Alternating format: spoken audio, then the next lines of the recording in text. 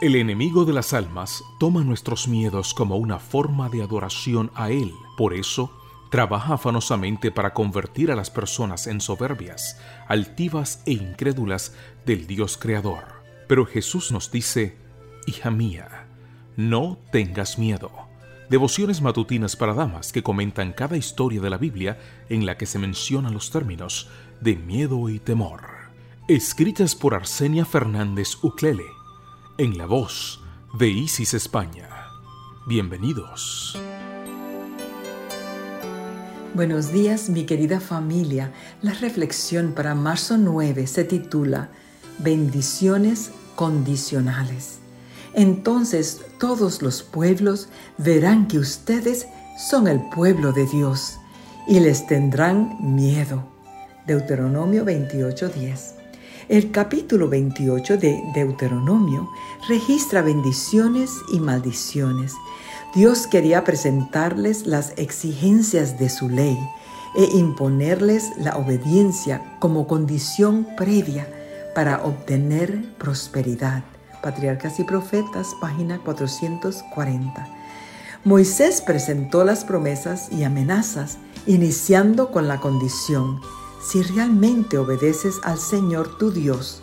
Luego enumeró las bendiciones en 14 versículos.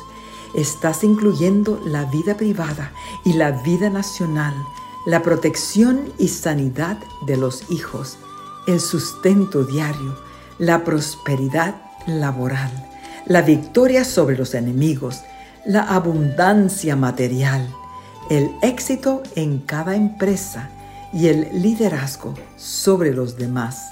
Las promesas fueron presentadas primero porque Dios está más interesado en bendecirte que en reprenderte.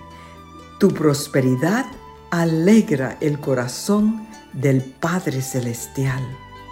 La prosperidad espiritual y material es una idea divina con un propósito evangelizador. Que otros noten que tus bendiciones son gracias a tu fidelidad a Dios y de tal manera te respeten a ti y aprendan a temer a Dios. ¿Por qué hacer las cosas a nuestro modo y no al modo de Dios cuando la obediencia nos asegura la victoria? Fuimos creados para experimentar paz y felicidad. Dice Dios: mis planes para ustedes solamente yo los sé, y no son para tu mal, sino para tu bien. Voy a darles un futuro lleno de bienestar. Jeremías 29:11. Dios desea que prosperes, y el camino más corto para lograrlo es rendir completamente tu voluntad a la suya. Su plan para ti es la vida en abundancia. El ladrón solo viene para robar, matar y destruir. Yo he venido para que todos tengan vida y la tengan abundantemente. Juan 10:10. ¿Por qué no experimentamos una vida abundante, llena de paz interior? Dios es un caballero. No te impondrá ni aún sus bendiciones. Una vida llena de grandiosas promesas te espera. El Señor aguarda pacientemente tu invitación para hacerte dueña de promesas que exceden tu imaginación, un presente y un futuro feliz. Que tengas un bendecido día.